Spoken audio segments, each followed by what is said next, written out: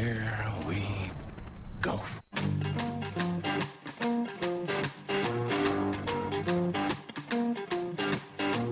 We're on a mission from God. You're a wizard, Harry. When you play the Game of Thrones, you win. You die.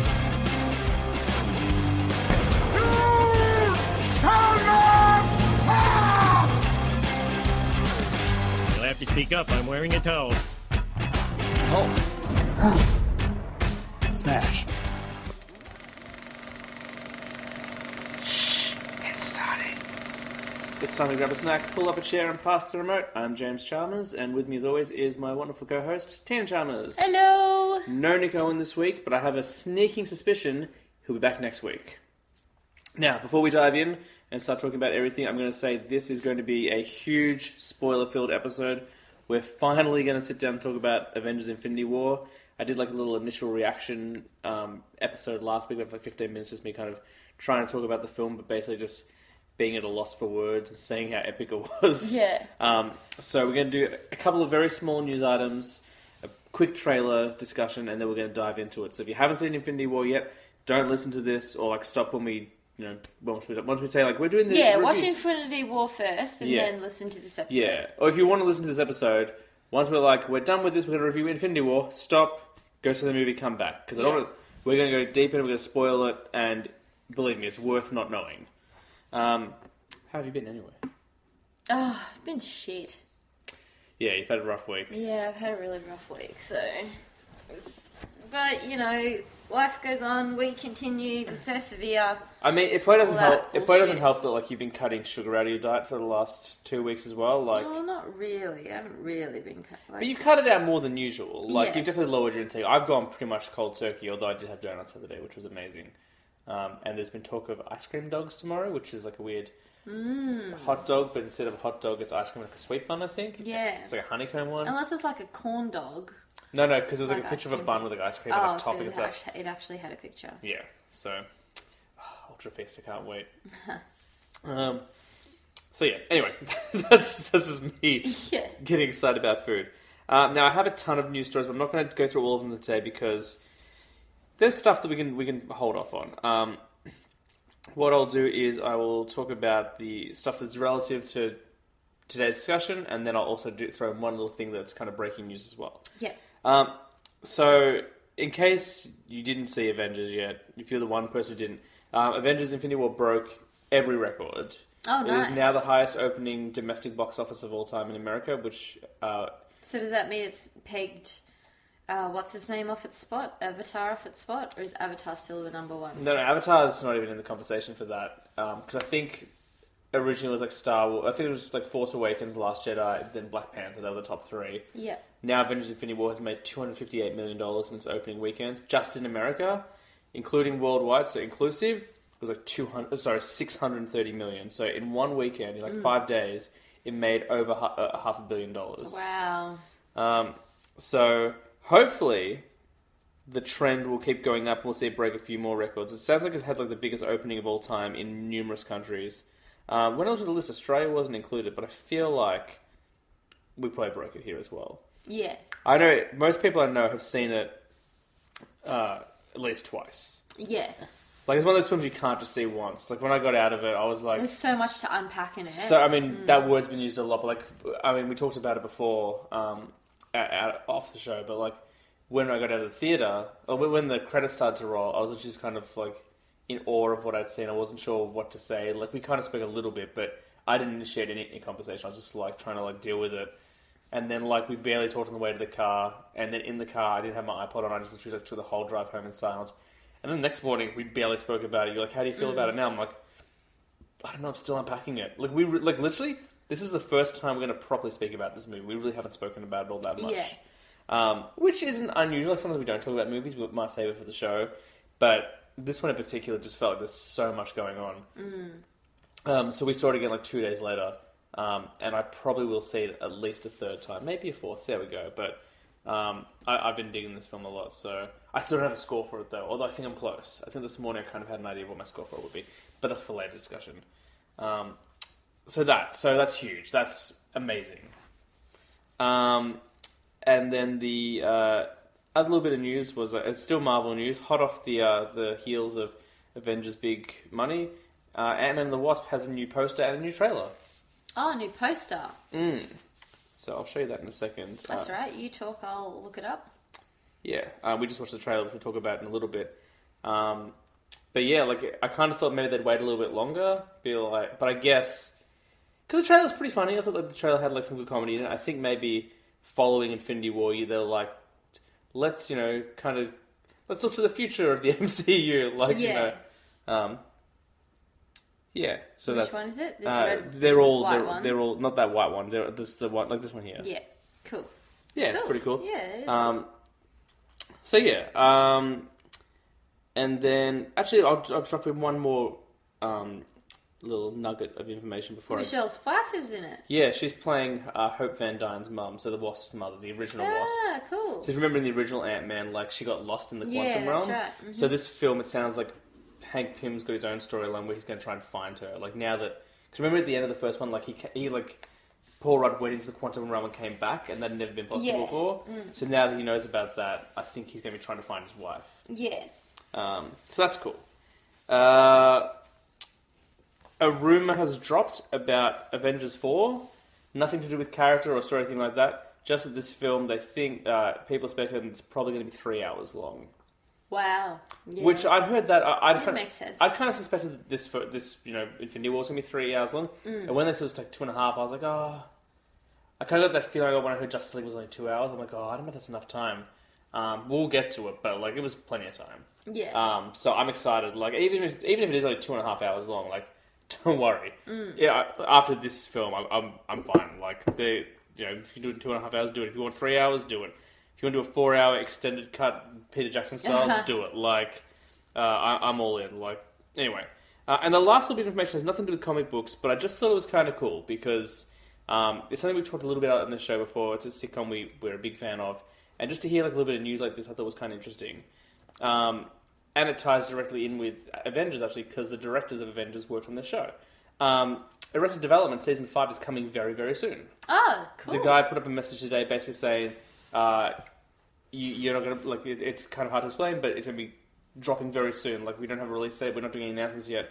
You haven't seen any footage, and it seems weird to do it this late, but we just want to kind of keep it under wraps. But we're done, and the show's gonna be very ready very soon. And he goes, but on top of that, I know that a lot of people had issues with season 4, so this Friday on Netflix we're dropping what we're calling Arrested Development Season 4, the remix.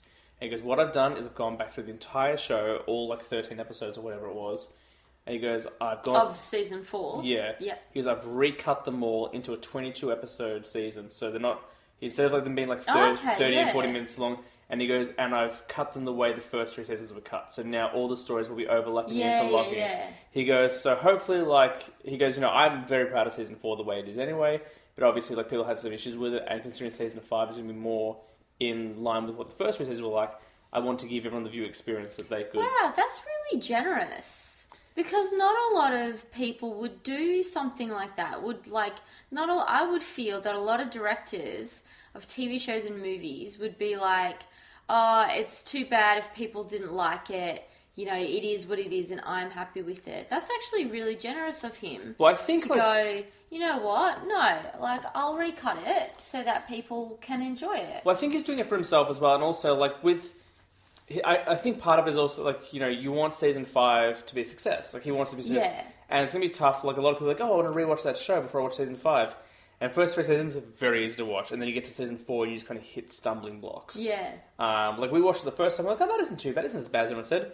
When we rewatched it recently, we're like, oh, let's dive into season 4. No, I remember season 4 the first time watching it. I reckon the first episode we were like, that wasn't too bad. And then by the time I got to the 3rd, we were like, oh. It did take us a while, but they were a lot longer as well. So he's changed it so they're going to be snappier, like kind of quicker cut. Like, unfortunately, you can't de-age some of the actors. Like, most of the actors look, I mean, like, Portia de Rossi looks really strange in that season. She does, and so does David Cross actually as well. Like, he looks a bit, little bit off.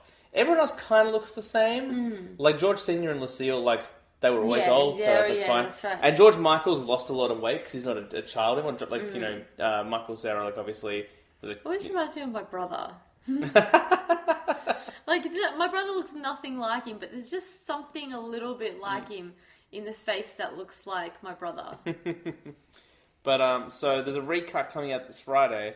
And he said, we've cut it, like, in different ways. So hopefully, like, he goes, we thought maybe, like, by cutting a different way, like, some of the jokes might land better. We might find that, like, by intercutting the episodes, you might find them flow better as well. So, Okay, yeah. I mean, look, at the end of the day, the storylines haven't changed. Yes, that's But right. hopefully, like, by returning that format to that format that worked, we might see some differences. So when I read that, I was really excited. I'm like, oh my god, like, I really want to watch season 4 now. Like, I want to give it another go. Like, so hopefully, and again, like those long episodes, like something like 40 minutes long, 45 minutes long. I'm like, this is too long for an Arrested Development episode. Yeah, like, it's too long for a sitcom. especially when it's only one character. Yeah. That was the thing as well. Like, each episode was kind of like, it was like Michael's story 1, Buster's story 1, and then they go through and do it like multiple times. Whereas this, it feels like it's going to be more of a return to form. So that news kind of just dropped today.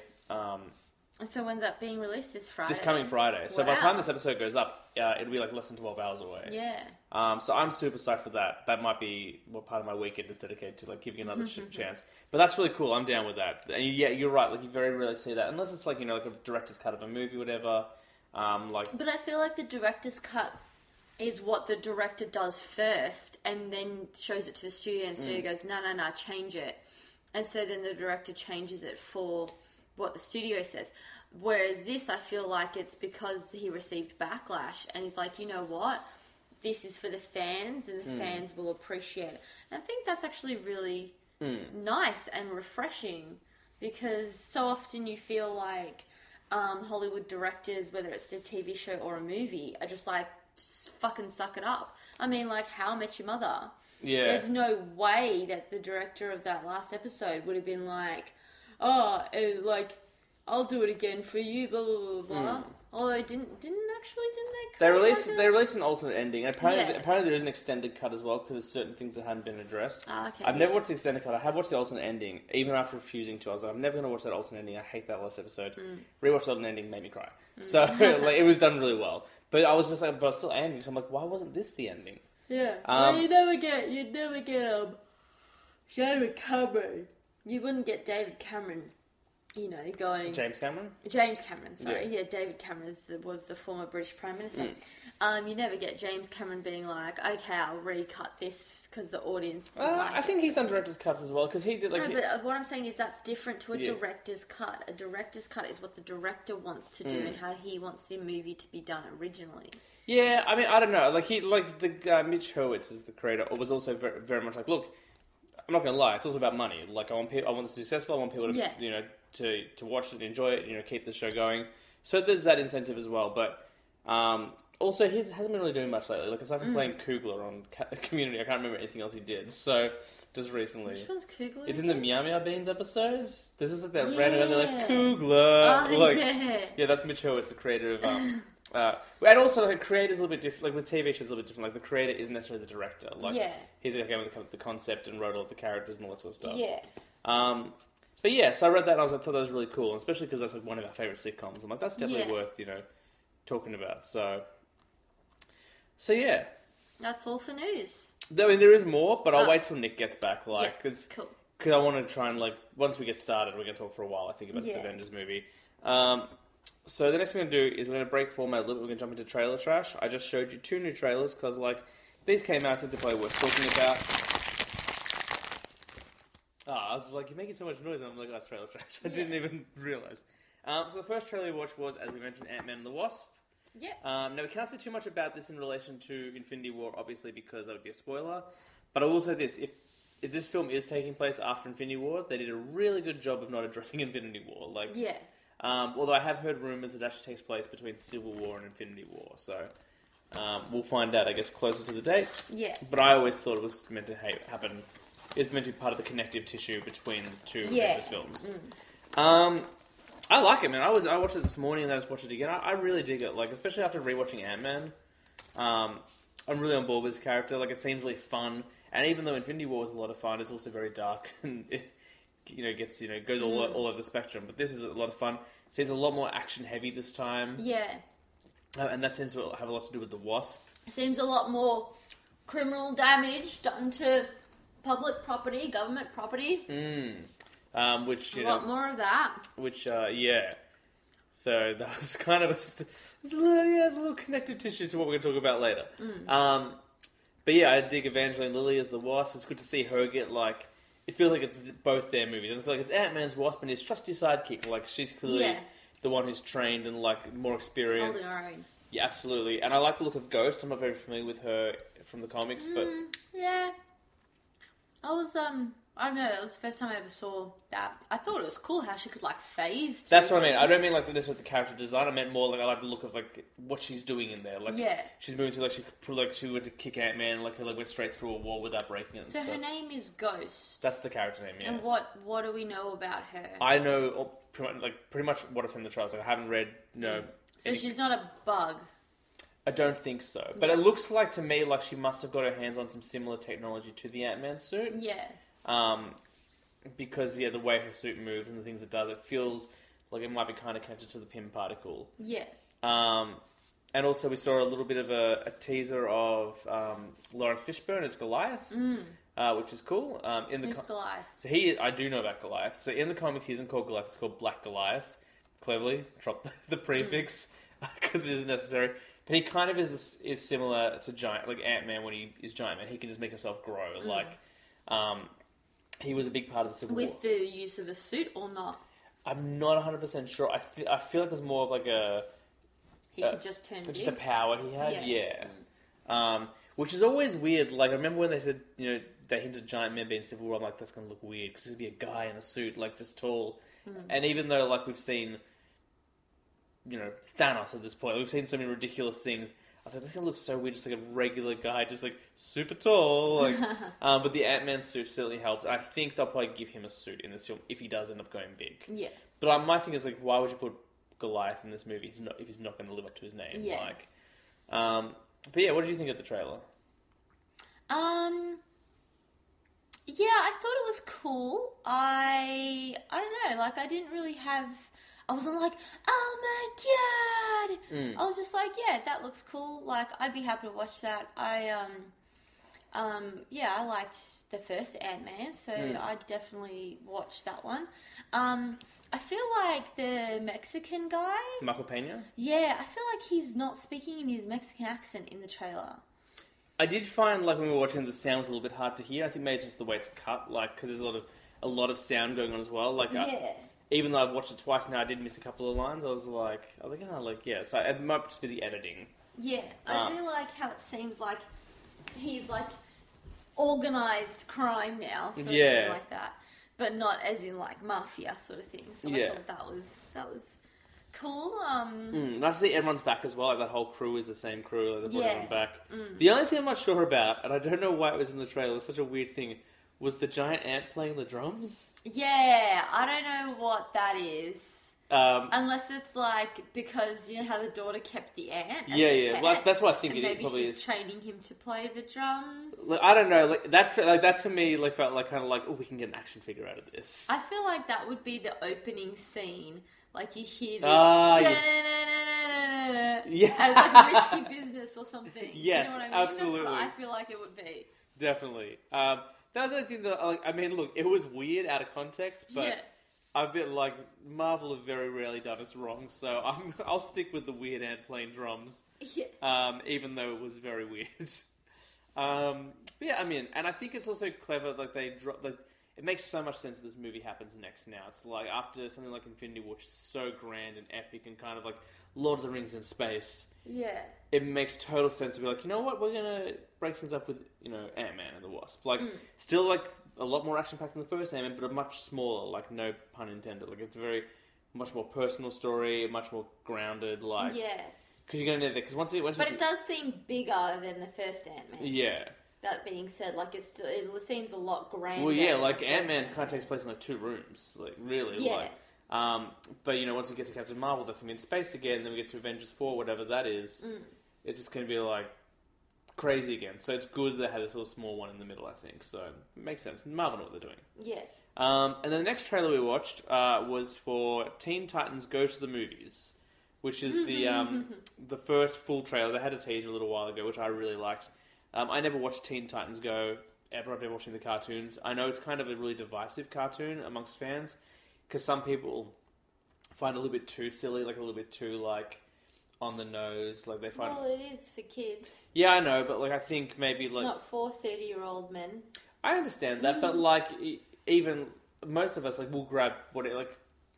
There was a time where there was so little available. There was so little like kind of superhero stuff available. It's like just grab what you can. Like, and I think maybe they didn't like this. Also followed like Young Justice, which was like a very serious take on all the sidekicks and stuff. Yeah. And so I think people kind of like, what the heck? But then like you have like Batman Brave and the Bold as well, which is totally kid friendly and silly. I actually didn't know that Teen Titans Go was DC. I thought like every time I saw it on TV, I thought it was made up superheroes. Oh, okay. But so I knew nothing about Teen Titans Go. I always watched Superhero Squad. Yeah, the Marvel one, which is also very kid friendly. I love. And I would actually say is more kind of kiddie than this show. Like Like Superhero Squad really felt like it was designed for like young kids, whereas this.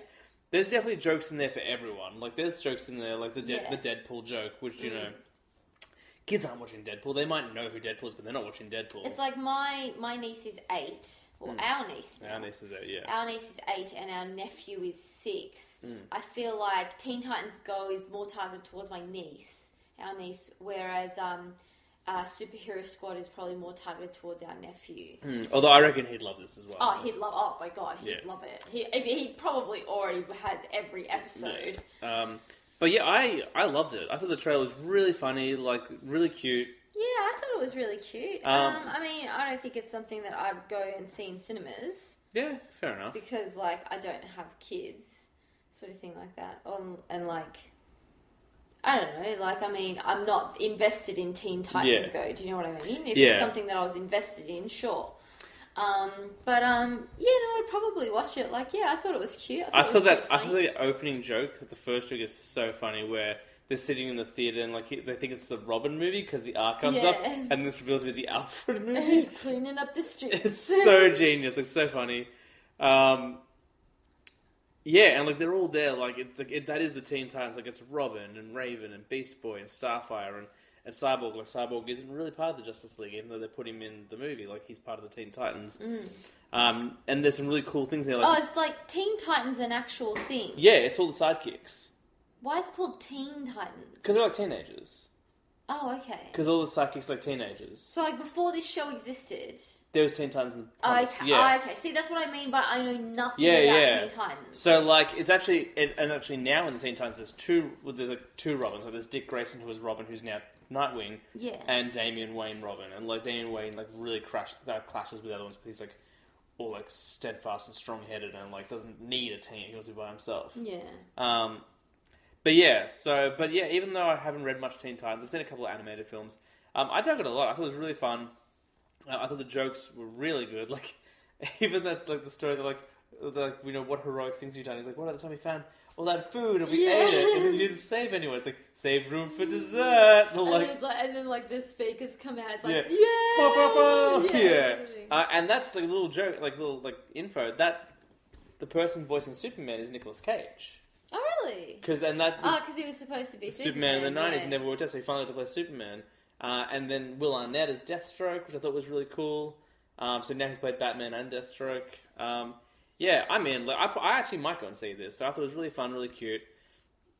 Like, a little bit silly and stuff, but that's fine. Like, Lego Batman was silly and was super successful and really good as well. Well, maybe we could take our niece and nephew. Yeah, totally. To go see it. That's the excuse I'm going to use to go see this.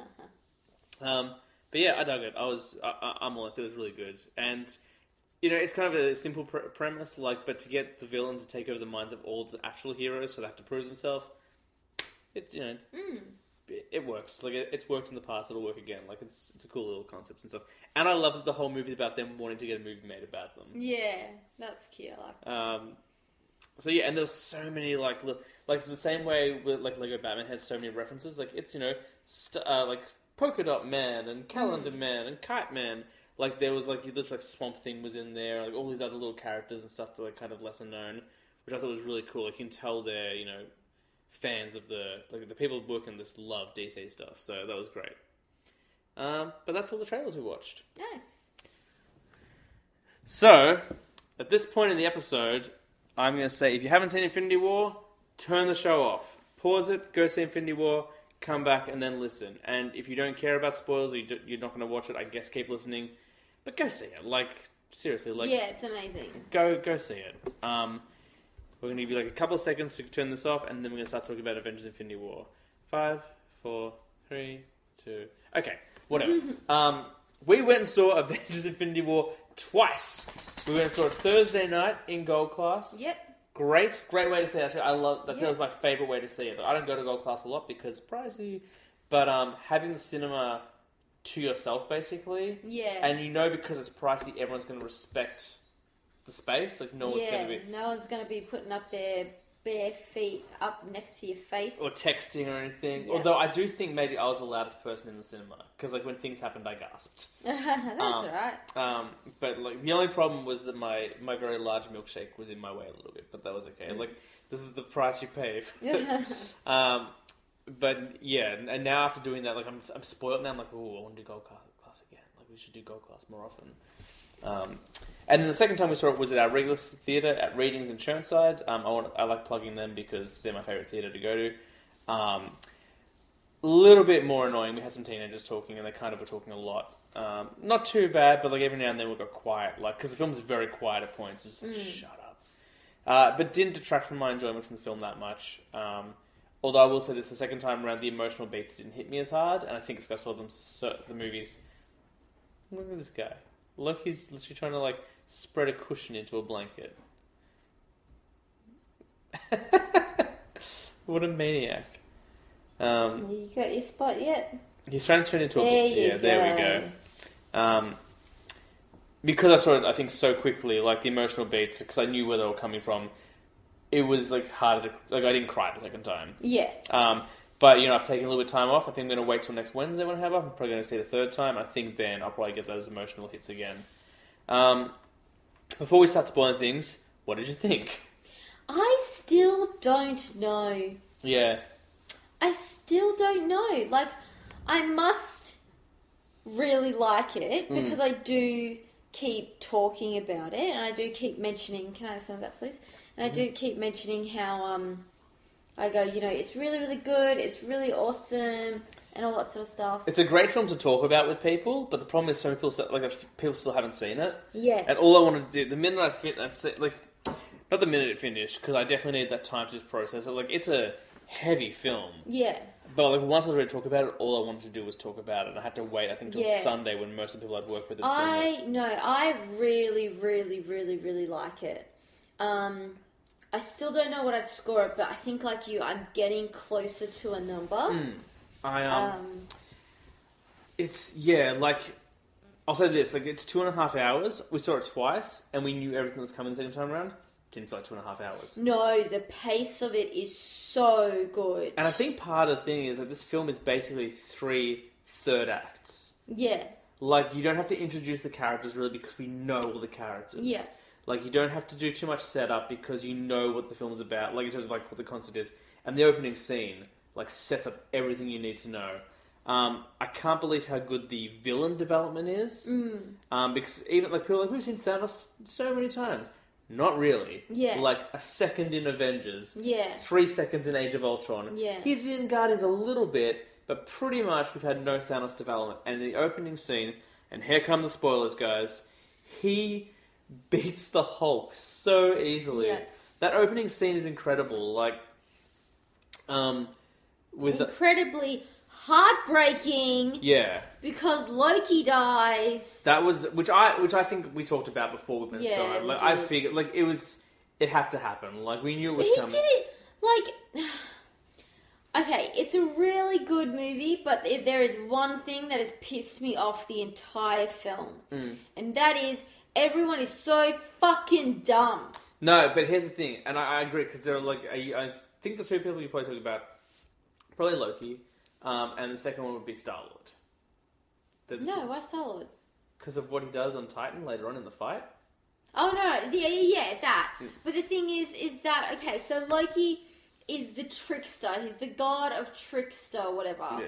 And his idea to kill Thanos is to stand face to face with Thanos while the children of Thanos are standing behind him and make a knife in his hand and then attack him. Like, obviously Thanos is going to stop that. Like, you're a fucking idiot, Loki. I think the idea behind it was, and it's really beautifully done because... But even if he did hit Thanos... No. That's what I say. I don't think it was that. I think the idea was all Thanos wants is the stone. Once he's got the stone, he doesn't care anymore. Like, if you watch throughout the film, he's actually like a pretty honourable villain, even though there's some things you cannot excuse. But like in terms of like, there's a scene later on with Iron Man, and Doctor Strange and Thanos, and Doctor Strange is basically like, you know, don't kill him. Like, please don't kill him. I'll give you the stone. And Thanos is like, if you give me the stone, I'll spare his life. That's fine. And he's like a villain that keeps his bargains. No, he doesn't, because another 2 times in the movie, they were like, he took the stone and he killed everyone. That's what they said in the stories. They go that he took the stone and he killed everyone afterwards. Like, they were all like, he did. He said he wasn't going to do it. I know. Then he turned around and then he went and fucking did it. I know what you're talking about. So the first would be Xandar, like the place with the Nova Corps. Yeah. So what happened in that, what is suggested in that, is that he was met with resistance. If they had just given him the stone, he would have taken it, but they didn't, so he destroyed the entire city and then took the stone for himself. And the second thing I think of, it actually wasn't the stone, it was the gauntlet being built by Eitri the dwarf. Ah, yeah. And again, like he said, if you make this one with your life, it'll be your own. He never said, like, like, everyone would be free to go, because then he'd have a whole planet of weapon builders to come after him. So I'm... Alright, Thanos. No, look, believe me, he's horrible, and, like, because the first time, like, and that was one of the things I had to reckon with, like, when I came out the film, I'm like, it's kind of right. Like, even though, like, I'm really bummed out, and I certainly wouldn't endorse it myself, like, I can actually see his point of view, and it takes a while to unpack that, because you have to remember that there are certain things that he does, we just, like when Nebula's on his ship, and we're jumping all around, and we will get back to on track, like, she broke on his ship, like, a year ago, whatever he said, and he's been torturing her non-stop for a year. So, like, if he was that great, he wouldn't be doing that sort of stuff. There's certain things he definitely does that are awful, but that's what makes him such a great villain. And I felt like in the cinema, I was like, remember when we saw Force Awakens? I was like, that's what A New Hope must have felt like the first time anyone saw it. Like, it was that feeling. After watching this, I was like, oh, that's what Darth Vader was. When people saw Darth Vader for the first time, like I was like, oh, I get it now, because he's very complex and has so many layers. The thing about Loki. So I think the idea was that he knew that Thanos he would kill everyone to get the stone. So he offered up the stone and offered up the idea of a sacrifice where, like, if Thanos is challenged by Loki, he's going to kill Loki, but once he's got the stone, he's probably going to stop, which gives Thor the chance to survive. I think he was trying to do that one last right for his brother, because Loki hasn't been a villain since, I don't know, Avengers? Like, he's kind of been on this upward track now to being a good guy again. But yeah, that opening scene on their ship is incredible. Yeah. Like, Loki gets that awesome callback as well to the first Avengers, where it's like, we have a Hulk. Yeah. Which I remember when that happened for the time, I was like, oh! You were like, oh my god! Yeah, so cool. I love the children of Thanos. I think they're all pretty well done. I don't love the children of Thanos. Well, I'm just kind of like, I'll rank them in reverse order, and I'll see if you agree. I think the weakest is Cull Obsidian, who is the big Hulk-like one. Yeah. And I think he's basically just there to be the muscle. Like, he doesn't really have any... I think he has lines, but it sounds like he's just like, rah! Like, that's what it sounds like his lines. I think third would be Corvus Glaive, who's like the elf-looking guy with the sphere. Like, very cool looking, like a lot of fire. I would actually say he's the one who's last. Because at least the big hulking guy had more to do. Well, I feel like I only saw that guy like twice. I like Corvus Glaive because he had the weapon that could deflect the Mind Stone. Like, he had some cool fight stuff, and that scene with Scarlet Witch and Vision, and them in this train station is incredible. Then second, I would say for me is Proxima Midnight, which is the girl. Yeah. I really like her, and she has a lot of dialogue as well, which is great. Like, that really helps. Yeah, see, I would put her first. I know, but my number one is Ebony Moore, who's the guy they call Squidward. Yeah. I don't know what it is. I love how Shakespearean he is. Like he's the herald of the villain. He's like it I will do like how he just like drops his fingers and things split in half. His powers are really cool, and like he's gone. Like then I rip it off your corpse. Yeah, like I really liked his voice, and he's gone like I think 40 minutes in. Like he doesn't last very long in the film at all. He's the first one to go. But the one with the spear is the first one to go. No, he's there at the very end. Oh, is he? Yeah. Because he gets stabbed. Yeah, like Vision stabs him at the end. But I thought, again, like considering, like we all knew about Thanos at least going into this film. Like we hadn't really seen much. We were like, oh, okay, we know who Thanos is. We've seen him a couple of times. He's got a glove with some stones. But these guys, I was like, and that's going to be the sub-villains. And I was like, oh, that's tough. They're going to have 5 villains in this movie. None of them had any introductions. Like, that's going to be, could be tough, explaining them and giving them development. But I thought for the most part, like, they did a pretty good job. Like, again, those bottom 2 had less to do. But the talking ones, great. Like, so my question is, if they're the children of Thanos, and Gamora is like Thanos' daughter, and Nebula is like Thanos' daughter, are they also supposed to be children of Thanos? Okay, so Children of Thanos is kind of like, it's like a nickname. Basically, they're also referred to as the Black Order, and basically they're kind of religious followers of him. Like, they're not necessarily his actual children. Same way, Gamora... Well, Gamora's not actually his child. No, Gamora and Nebula were also both, they were both kidnapped. Yeah. So does that mean, like, Squidward was kidnapped? I don't know. I feel like Thanos... I think Thanos is such kind of like an impending, like, figure. Like, certain, like, people from, like, all over the galaxy just kind of flock to him. They're like, we buy his message, like Nazis. Yeah. They're kind of like, we get it, we're on board. I think that's where it comes from. Yeah. But yeah, there's so much. Like, that's the first scene. There's so much to unpack. You know what? We'll change gears a little bit. What was your favorite part of the film? Do you think?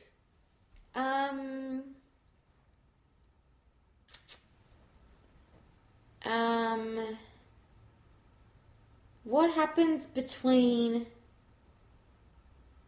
So the process of it was like, the donut comes down, the Iron Man and Spider-Man get onto the donut, and they're trying to save Doctor Strange.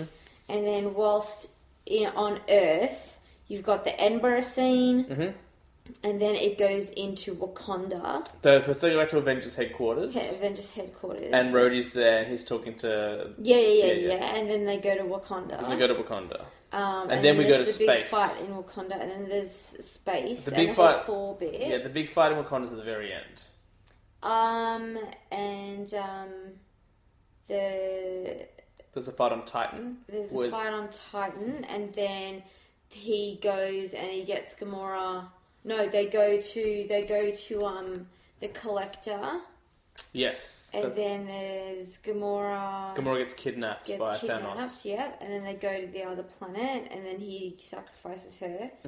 And then he comes to Earth. No, he goes to Titan first. And he goes to Titan first. And that's where he fights. And that's, yep. And then after that, then he goes to Wakanda. But meanwhile, like Cap and... Black Panther and everyone have been working together to fight the Outriders and the 2 children of Thanos who remain. Yeah. And they're trying to protect Vision. I think that I don't know. I don't know what my favourite scene is. I'm tossing up between when Thanos is in Wakanda, that scene. Yep. So just before the end, just before everybody dies. Yep.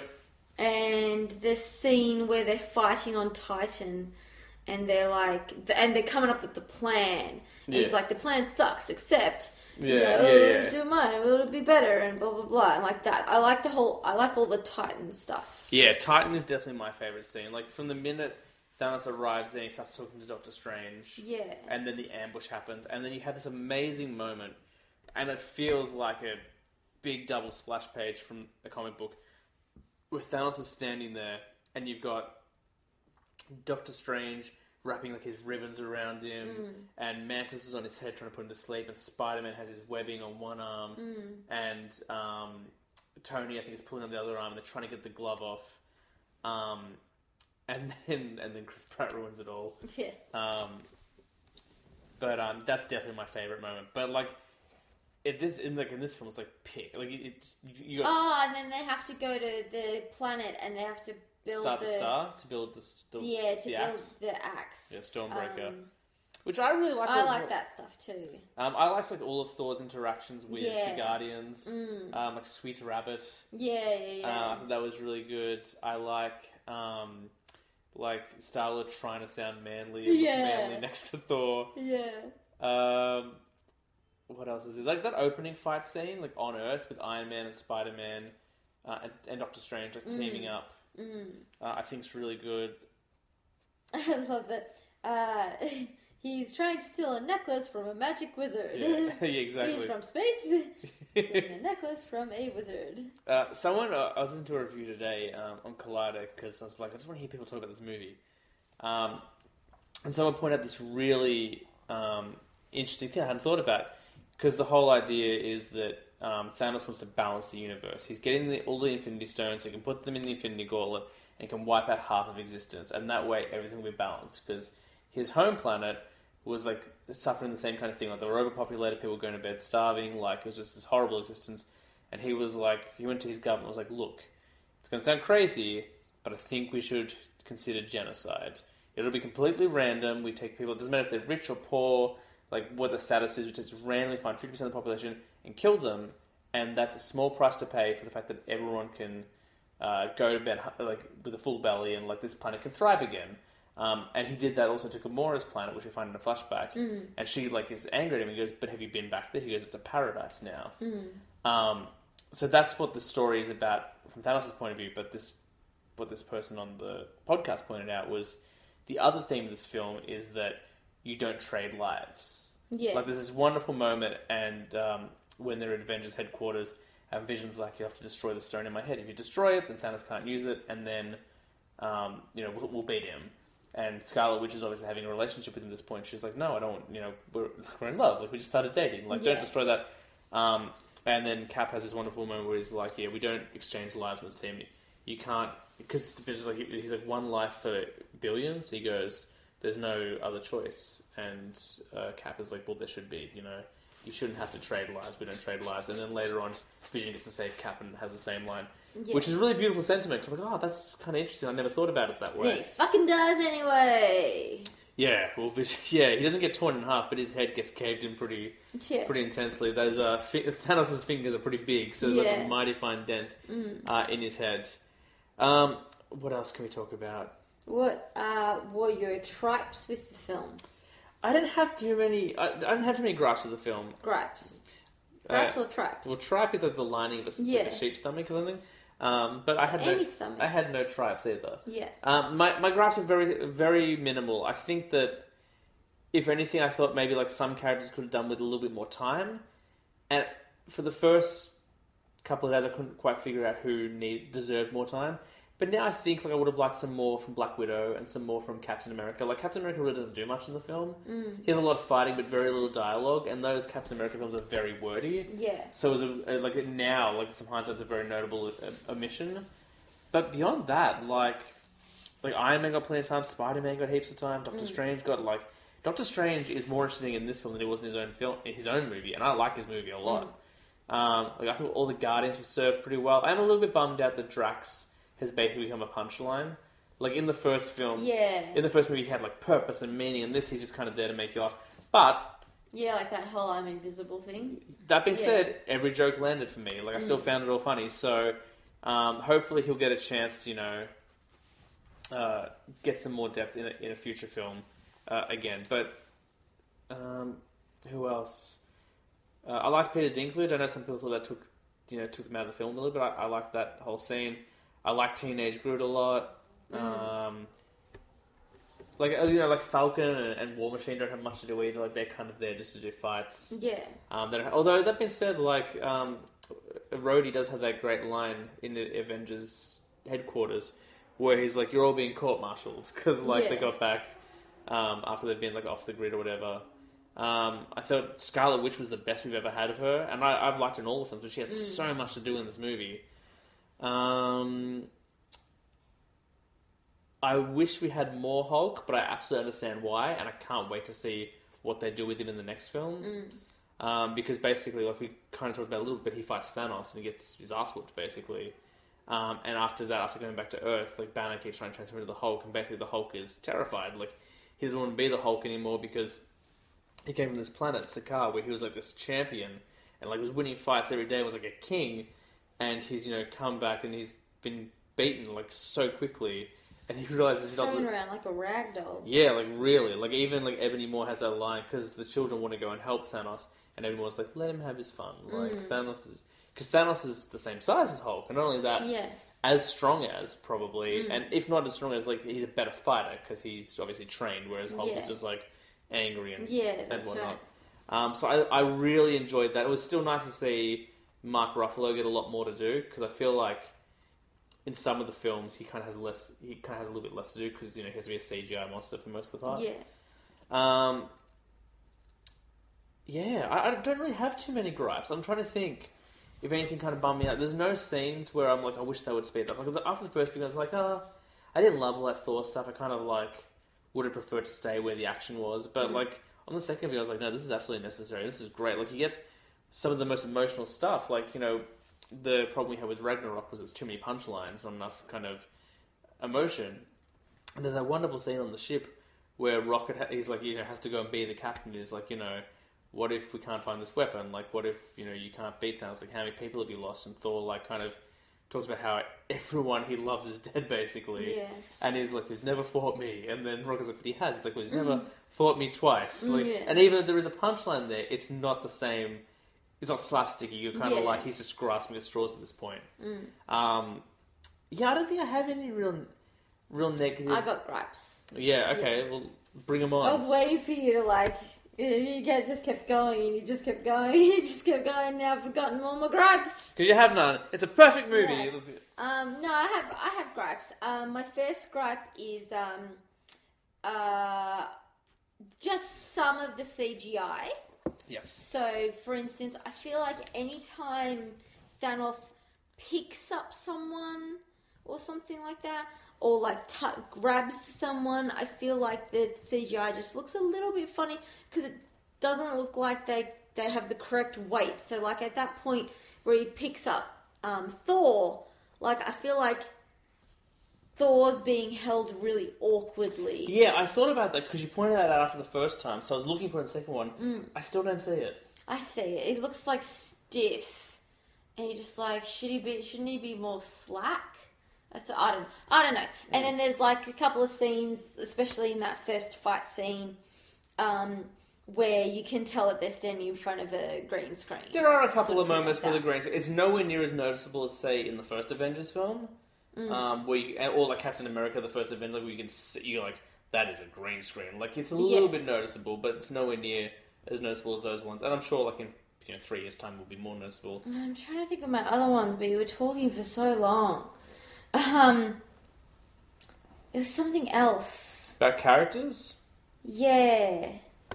Guardians? No, you mentioned Black Widow. And I thought of something. Oh, yeah.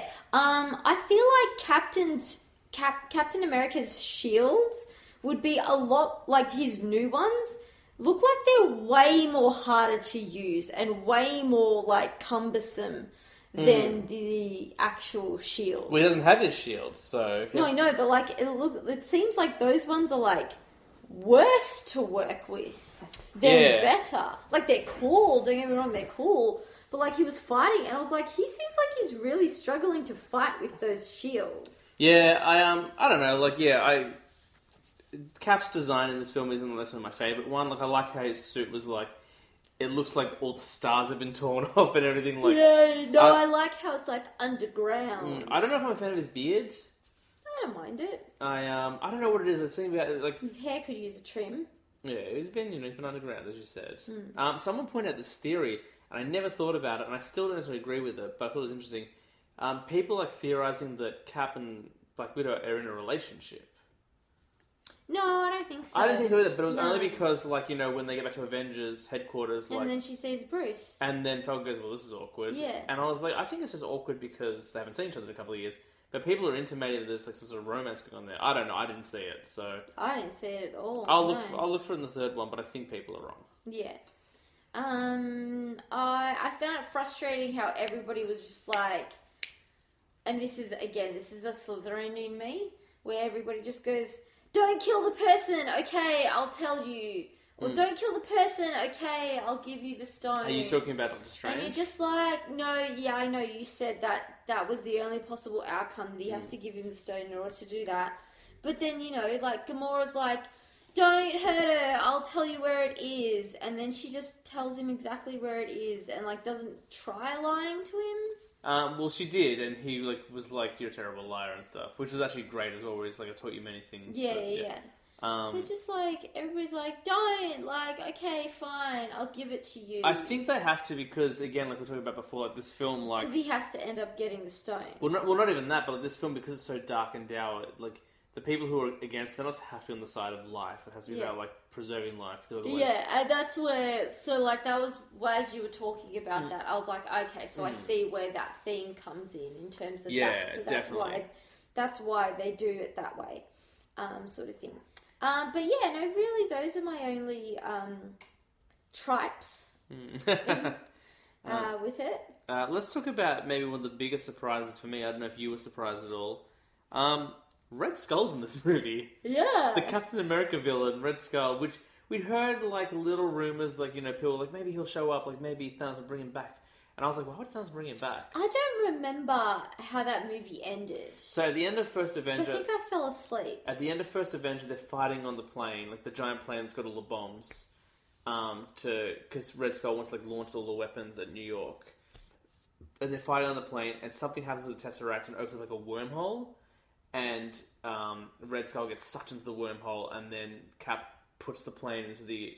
I remember him putting the plane into the ocean. I do not remember the wormhole. Yeah, it's like a weird like tear in the fabric of time, whatever, and he gets sucked into it. What I thought was interesting was Red Skull is like, I once seeked the Infinity Stones as well. I was like, did he? I thought he only like wanted the Tesseract for that power. But I do kind of like the idea that he was on the search for all the stones.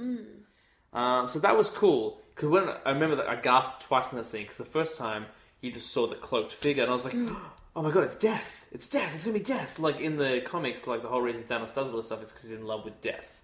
This character Death, who's like a woman, and he wants to impress her by killing everything because she is infatuated with Death as well. Yeah. So I was like, oh my god, they did it! And then that reveal, I was like, oh my god, this is better! Like they brought back the character. It's since been revealed that it's not Hugo Weaving. It's another actor, but... Oh, really? Couldn't tell. Good job, right? Yeah, could not tell at all. Did a great job. That's actually one of my favourite scenes as well, because... Wonder why they didn't use Hugo Weaving. Hugo Weaving is notorious for hating the prosthesis involved in playing the Red Skull. Like, he had a really bad time on that first movie because he hated all the prosthetics and, like, the makeup was really uncomfortable and, like, it's a lengthy process. Yeah, but if you're gonna do it for, like, what, 2-week shoot max... Yeah, I think maybe at this point Marvel was like, look, we've got like a 3-picture contract. And at this point in time, like most of it would be CG anyway. Yeah, maybe. I think just like Marvel probably didn't want the headache. They'll probably like, at this point they can be like, we'll just get someone else. Don't worry about it. So who did they get instead? It's just a no-name actor. Like, I mean, not a no-name. Like, I'm sure he's loved by his family and like has had a great little career. But no one of that we know. Yeah. But yeah, I really dug that. I'm trying to think what else. I guess we should dive into the death of it all.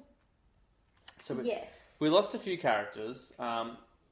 There's the pre-snap deaths and the post-snap deaths. So we'll talk about pre-snap deaths first, what I like to call permanent deaths. Because I don't think these characters are coming back. So the first character that we lose is Heimdall. Yes. He sends Hulk back to Earth, and then he's stabbed by... Corvus Glaive, maybe? I can't remember. One of the children of Thanos is stabbed by him. And how Heimdall dies, which I also noticed, I don't know if you could tell this one, but I think he was using his accent again. Like, he wasn't using that, like, oh, bloody Charlie. Yeah. Like, he wasn't using that voice from Ragnarok. He was going for more Asgardian sound again, which I liked. And then minutes later, we lost Loki, choked to death by Thanos. So those two, pretty sure, not coming back. Yeah. Then there was a little bit of time before our next death. After that, it was... who was next? Was Gamora next?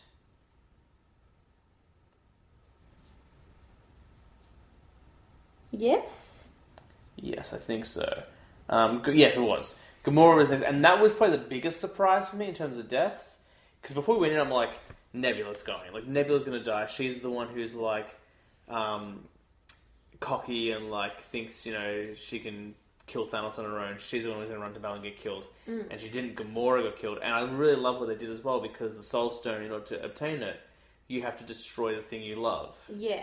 And there's that moment where Gamora is, like, laughing. She's like, you don't love anything. And the minute she said that, I'm like, oh, no. He loves one thing, and I know exactly who that is, and she is standing right next to him. It's a really well done scene, and again, like, you actually feel for Thanos. And there's a scene later on where Thanos is like, I've lost so much today, you have no idea. Like, yeah. And there's another time where he's like, you know, I feel your pain or something like that. Yeah. And Scarlet Witch is like, you could never understand. Yeah. Or is that the same? I think that's the same scene. Okay, yeah.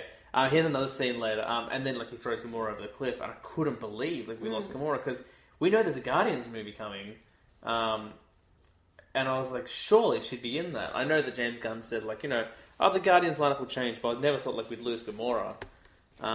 He's not a no-name actor.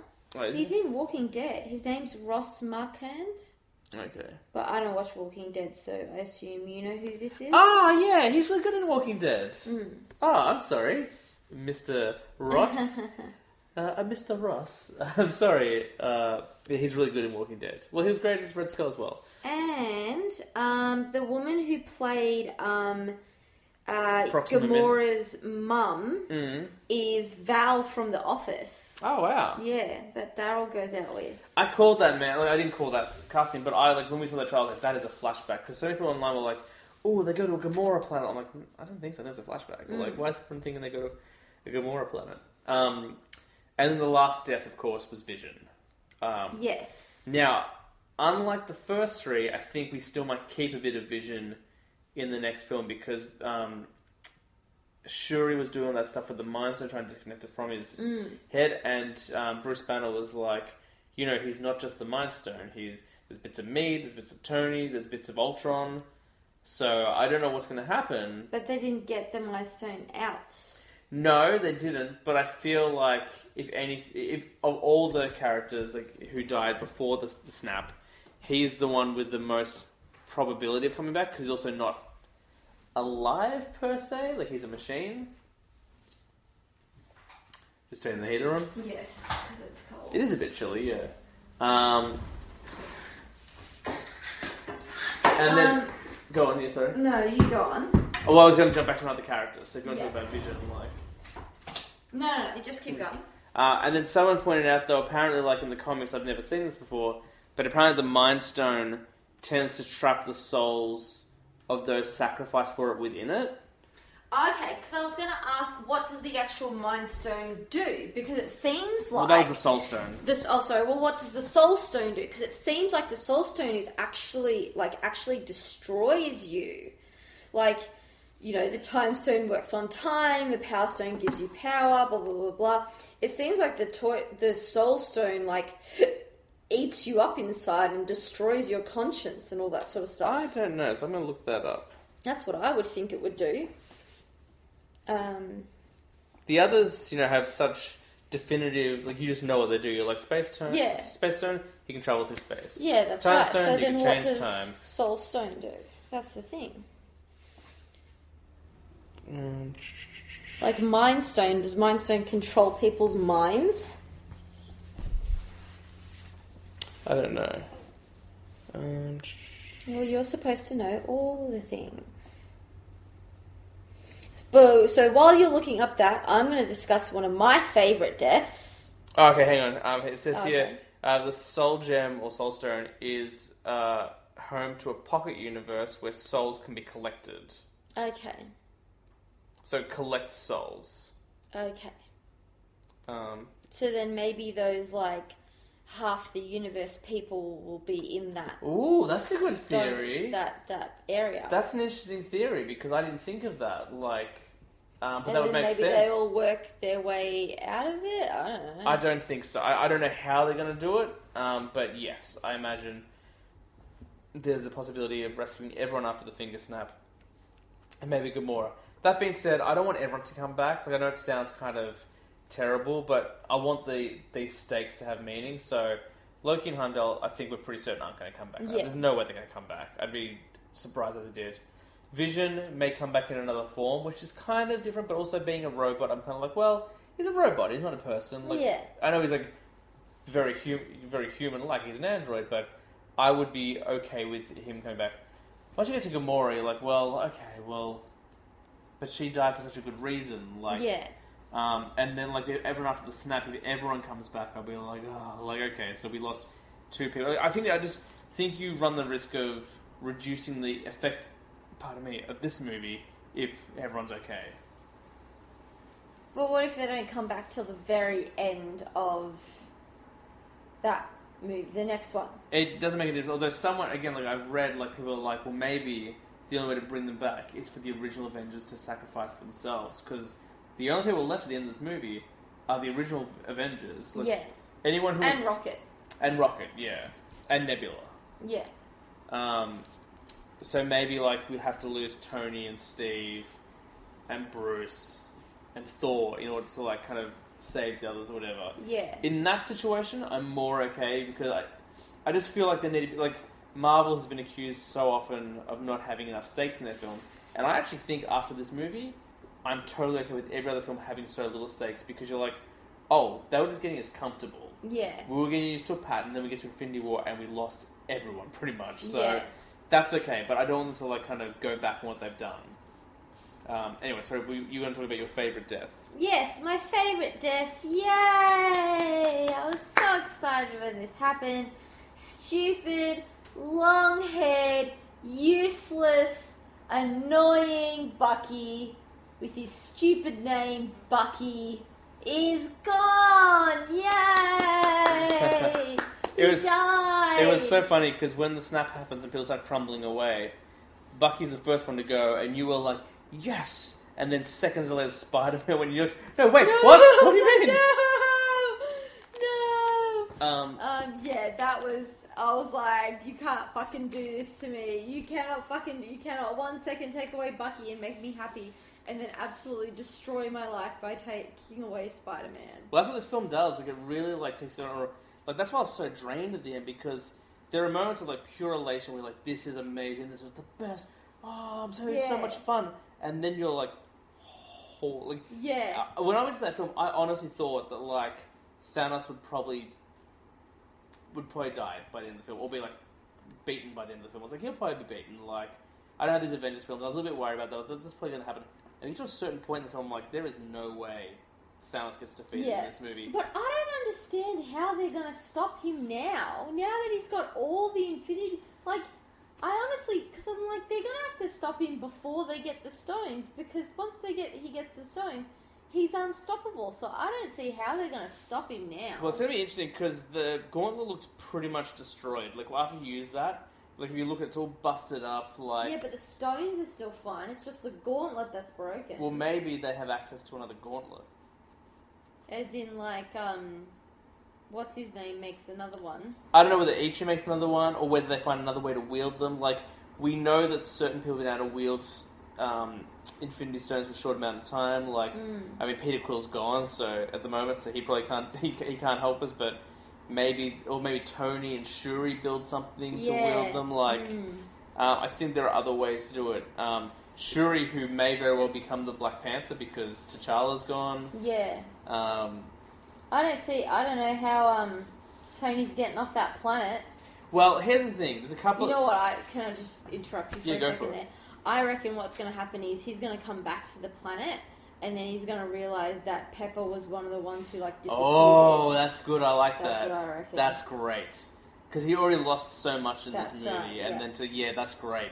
I like that a lot. I think there are a couple of ways they can... Because they talked about having kids. Yeah. And then it can't happen now.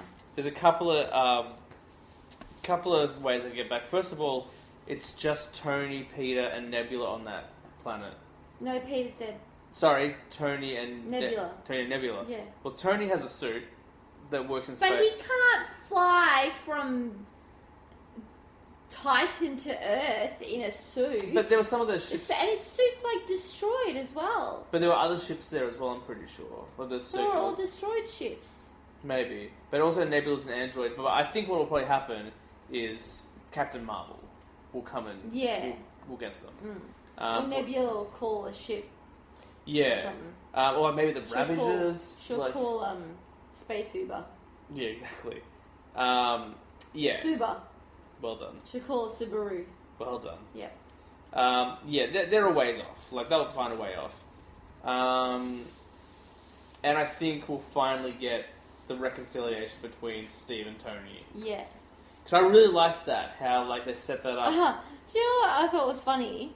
How Tony uses a flip phone? Well, no, because Steve sent him that. At the end of Civil War, he got a package. Remember when Stanley's like, I'm looking for Tony Stank? Ah. There's a letter and a flip phone in there. I was in the toilet at that bit. Because it's like a burner phone. Oh, okay, yeah. I thought it was a burner phone, but then I was just like, Tony Stark's using like a friggin' flip phone? Yeah, no, Steve sent it to him. So, obviously, that was one of the only interactions we didn't see in this film. Almost everyone else interacted. Yeah. I like the Guardians. Most of the Guardians, anyone who was on Titan pretty much didn't interact with Captain America. Yeah, that's right. But yes, I think we'll see Steve and Tony reunite finally, and at least put aside their differences for a short time being. Yeah, I'm trying to think what else we should talk about. Where are we? I can't believe they got rid of almost all of the Guardians. Yeah, like really. That's nuts. Actually, I'll tell you one of my favourite moments. I think this is most people's favourite moment. Is Thor's return to Earth. When he comes in with Stormbreaker and he throws it and it's like knocking everyone out, and the Avengers theme plays. And Bruce Banner's like, "You're all screwed now." And then all that stuff with Groot and Rocket on Earth, I really loved. Like when Thor's talking to Captain America, he's like, "I see you copied my beard." It's like, "By the way, this is my friend Tree."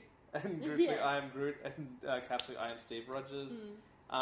Another great moment featuring your least favorite character is when Bucky picks up Rocket and they're both shooting. I do like that. Like, that's a really cool moment. And, like, it's almost on par with like Iron Man shooting his beams at Cap in the first Avengers movie. What else? What scenes made you cry? Did you cry at all in the film? I think I got teary. Yeah. It was definitely when Spider-Man was dying. Yeah, me too. That one going because it's and he's like, I don't want to go, and it just made me think of like David Tennant and Yeah. the whole I don't want to go thing. And so I was like, oh my god, is that a comment on the fact that he's not playing Spider-Man anymore? No, I don't. Sort of thing. No, he'll be. Don't worry, Spider-Man's fine. Do you know someone made a meme with that? They did like David Tennant as Doctor Who said, I don't want to go, and they started like pixelating him away. Yeah. Where else did I get teary? You said when Tony Stark got stabbed and you thought he was going to die. Yes. What a shock that was. Yes. And like that's another gasp that I had. And I honestly thought he was done. I'm like, oh my god, okay, they're going to do it. Okay, let's get ready. And then when they spared him, I thought I would feel ripped off, and I didn't. I don't know if he actually is okay, because he sprayed his wound with some stuff. But then, like... How long can he survive? How long can he survive with his wound sprayed with that stuff, whatever that stuff well, is? I think it was the nanotechnology. That's what I thought too. But also maybe that's a plot point in the fourth one where it's That's like what Tony I thought Stark too. is running out of time. Like, I thought that. so there are a couple of different things. So he's dying on Titan. Sort of thing. But yeah, so either way, that's pretty What cool. else did I get teary? I didn't cry during the Tony Stark getting stabbed bit, but the other thing that got me going was when... The Gamora sacrifice thing? No, that didn't get me, but when Peter Quill found out that Gamora had died... Yeah. And he loses it, like... It's so brilliantly executed, and there's so much going on. Like, even though he, like, ruins everything, I was like, I get it. I'm like, I understand exactly where you're coming from. Like, it's so well done.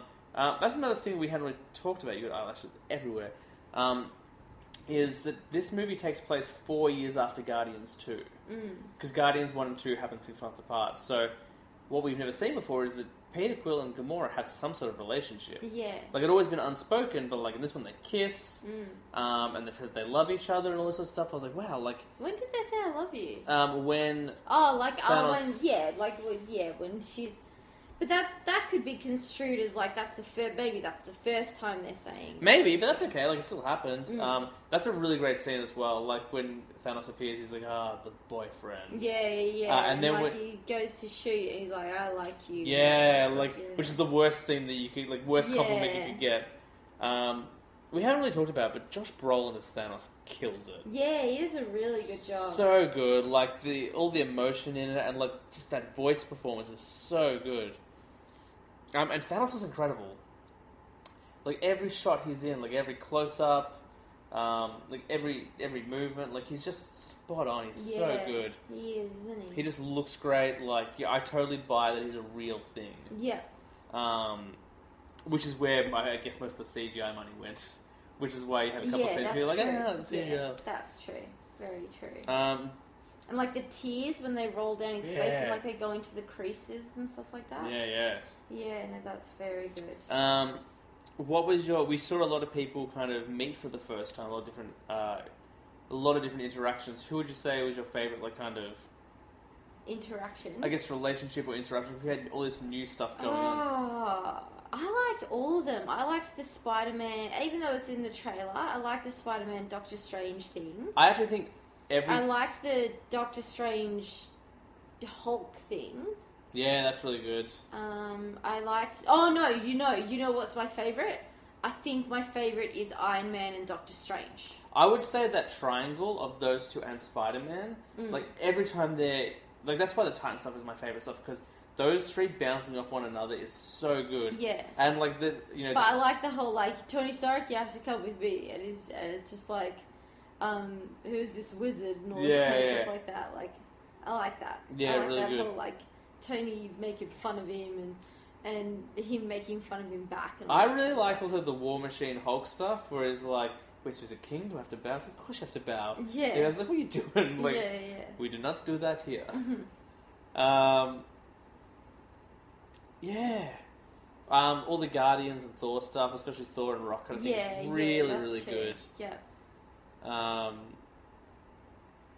And yeah, like we mentioned, the I am Groot, I am Steve Rogers sort of thing. But I still think, because those are all just one-liners, you know what I mean? Yeah, Whereas definitely. I think my actual, like, favourite meeting is the Iron Man and Doctor Strange, but also Iron Man and Star-Lord is good too. Yeah, really good. Mr. Lord is like, Star-Lord's fine. I also like Wong invited to my wedding. Yeah. That's really good. When they use the portal to cut off the Colour Obsidian's arm. Yeah. I also like, yes, like Footloose is still the best film ever. It was never the best film. Yeah, it was never the best film. It's interesting. Like, have you guys seen that really old movie, Aliens? You get all the Quipster characters together, like your Star-Lord, Iron Man, Spider-Man, and Doctor Strange, like all these kind of like smart-ass characters together, and like all like quipping against each other. You get to really see like, oh, they're not similar at all, really. Like, they are like the jokey characters, but they're all like very different in their human stuff. Yeah. I liked Did You Just Yawn While I Told You My Plan? Yeah. And like Mantis just jumping around in the anti-gravity. We didn't even talk about the Iron Spider suit. Yeah, no, that was cool. And you didn't know anything about that, did you? Wasn't there something in the trailer where the legs came out? No, there wasn't. Oh, okay. They removed all the legs from the trailers. Oh, okay, then I mustn't have. Like that scene where he's saving all the Guardians, and he's like, I'm sorry, I don't remember your names. Yeah. That's in the trailer, but they digitally removed all the Guardians and the spider legs. So they took everything out. Yeah. Like I knew early on that suit was in there because I saw some stuff in like toy promos and whatnot, and I was like, I'm not going to tell anyone. Because I kind of figured it was probably the Iron Spider suit. Like, that suit actually appears in the Civil War comic books. Yeah. And it's pretty cool, like, and Tony does the creative promo. I was like, I'm not going to say anything because if people don't know about it, that's a nice little gift. Yeah. I feel like Tony's jacket could have been a bit more stylish.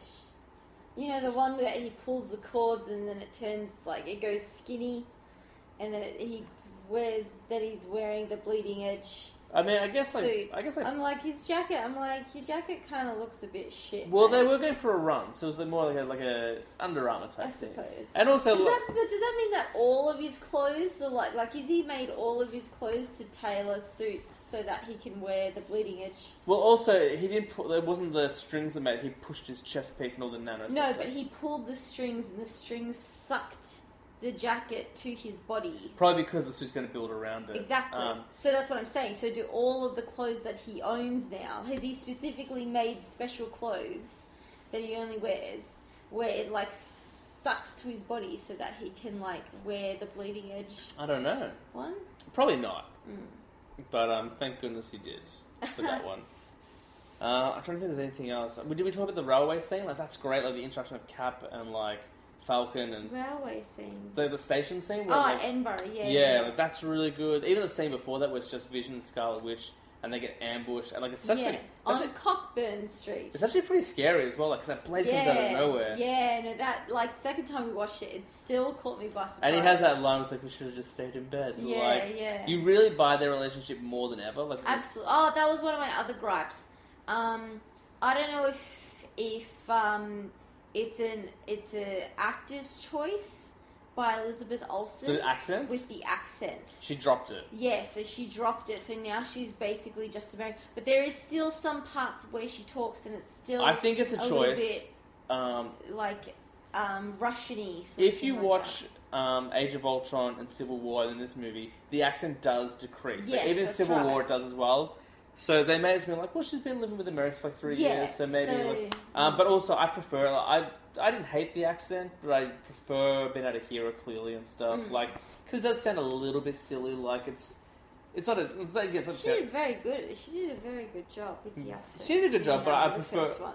But I also prefer like just being. I can have to like try and decipher it and stuff. So Yeah. But yeah, that was noticeable. But I was like, unlike when Heimdall's accent changes in Ragnarok, which I hated. Yeah.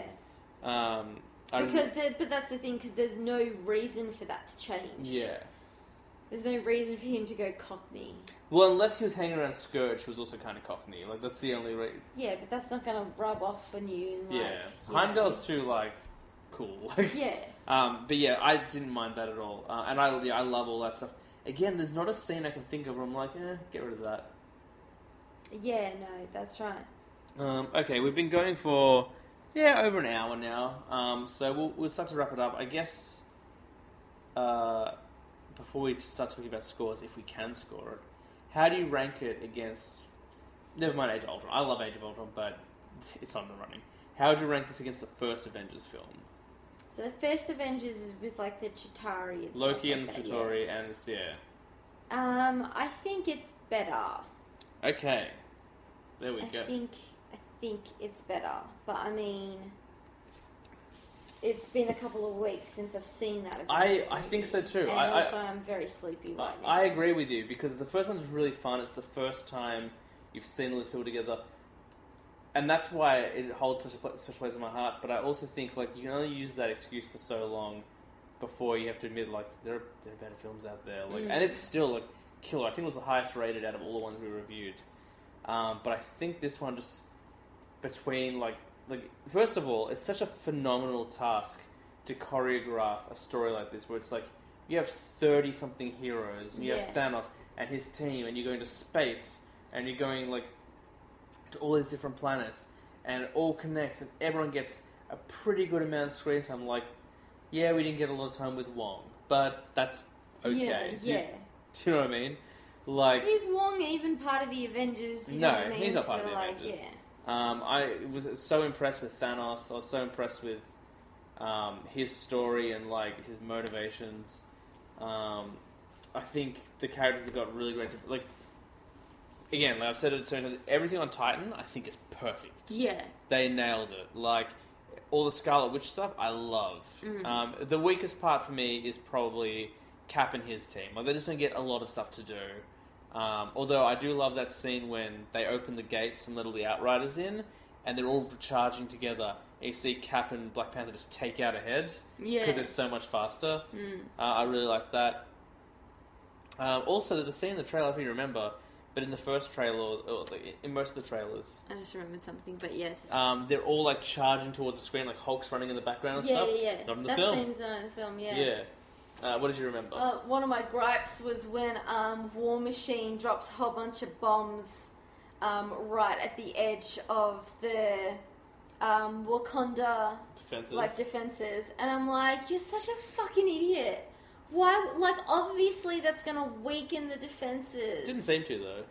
Yeah, I know, but still. I love that moment. The second time when that happened, I had the biggest smile on my face. I'm like, yeah, get in, War Machine. Boom, you're looking for this. Yeah, like, boom, looking for this. I'm trying to think how many of Thanos' children are still left. We lost Ebony Maw. He got sucked out into space and frozen. Yeah.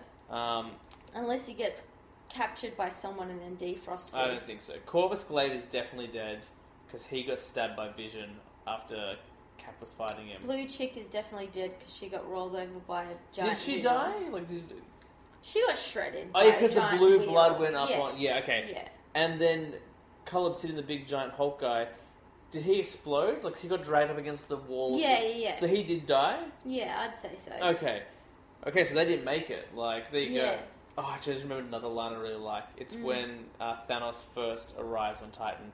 And Doctor Strange is sitting there meditating, whatever, and he just says this line. I don't know why it keeps resounding me, but he just walks and goes, "I gather the Maw is dead." He's talking about Ebony Maw, his like herald, and he's like, he was really, he was so loyal, he always served me.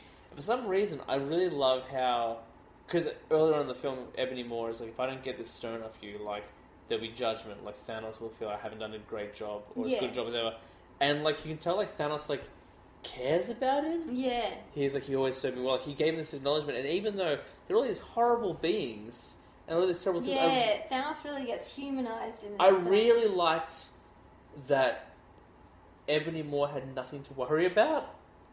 Because Thanos wouldn't have yelled at Yeah, him. like Thanos didn't judge. Like he really, and it's such a weird line to walk again.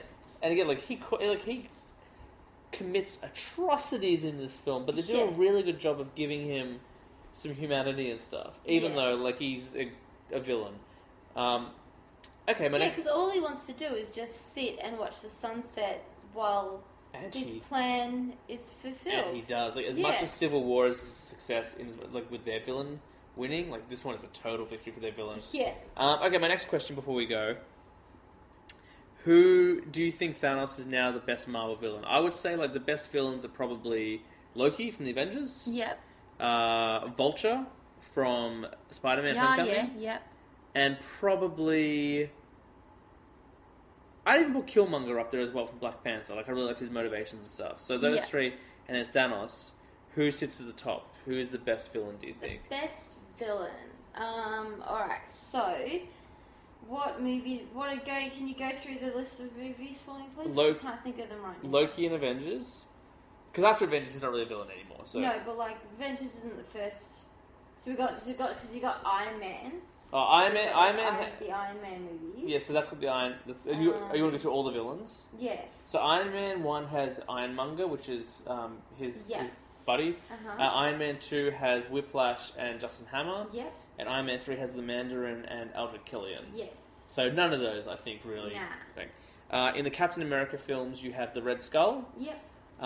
In Winter Soldier, you have kind of the Winter Soldier, but really it's Alexander Pierce, the guy who's like Hydra. Hydra's the villain. Yep. Pretty good villain, I guess. Civil War, you have Baron Zemo, who's the guy who orchestrated everything. Thor, you have Loki. Mm-hmm. Thor 2, you have the Dark Elves. Mm-hmm. Thor 3, you have Surtur, and you have Hela. Yeah. And even the Grandmaster to an extent. Yeah. Incredible Hulk, you have Abomination. Yep. Guardians 1, you have Ronan. Yes. And Guardians 2, you have Ego. Uh-huh. Ant-Man, you have Yellow Jacket. Mm-hmm. Doctor Strange, you have Caecilius, and you also have Dormammu. Mm-hmm. Spider-Man, you have Vulture. Yeah. And then in your Avengers films, you have Loki again with the Chitauri. You have Ultron. Mm-hmm. Oh, Black Panther, you have Killmonger and you have Claw. Mm-hmm. And then Avengers 3, you have Thanos and the Black Order. Yeah. I actually think maybe Ultron. Really? Yeah, even though, I really don't like James Spader? James Spader sometimes. In The Office? Yeah, like I don't like him in The Office. I think he's a very effective villain because he's very good at like tearing the Avengers apart. And just he's just learning. Like, you know, he can't help it that he's an AI. And all this kind of stuff like that, and he's just trying to like figure it all out. So you think he's the best villain? I don't know if he's the best villain. I don't know if Thanos is the best villain. It depends on what you consider to be good villainy. If good villainy is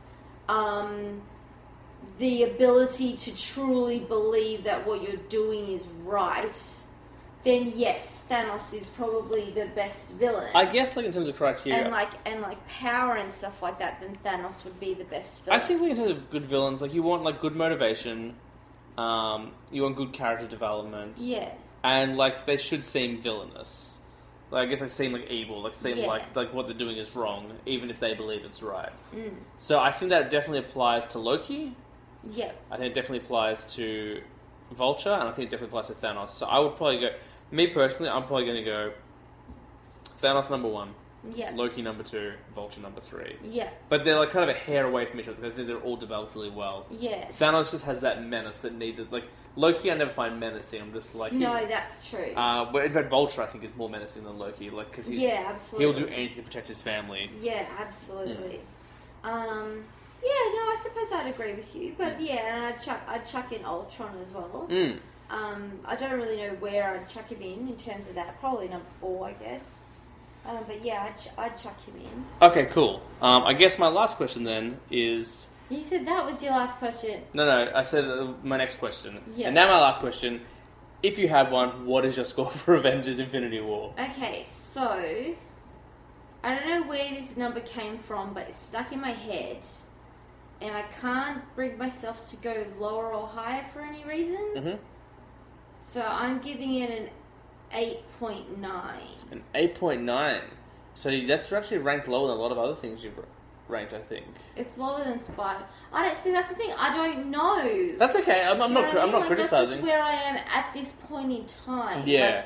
Like, next week I might feel different. That's the thing. Like, this film is there's so much going on. Yeah. That it's hard to like, and it's never. My feeling is never like, oh, it's bad. Like, I'm always like, it's good. It's just kind of like, it's just figuring everything out and balancing everything. It's so. Yeah, there's so. And the other thing is, like, it's a part 1. Like, it is definitely its own standalone film, but we know there's more coming. Yeah. I'm going to use a decimal point that I've never used before. I'm going to go beyond a 5, and I'm going to just do 0.5. I'm going to use the same digits as you, but I'm going to rock a 9.8. Oh, okay. I love this movie. Yeah. I love it so much. Like, I was so surprised with how much I enjoyed it. Like, I was... Because when you get excited about stuff, you're often let down. Like, and I think I said beforehand, like, with the exception of Spider-Man, every Marvel film I've been to in the last few years, I've come away maybe a little bit disappointed in some way or other, just because my expectations are so high. And as high as my expectations were for this film, I wasn't let down. Yeah. Well, now I'm thinking like a 9.5 sort of thing. But again, like, I literally, I have no idea what to rate it. Yeah. I'm going to say this. We thrown some numbers out there. Nothing's locked in yet. All we know, this is a great film. And if you listen to this, you should have seen it by now. If you listen to this without seeing it, shame on you.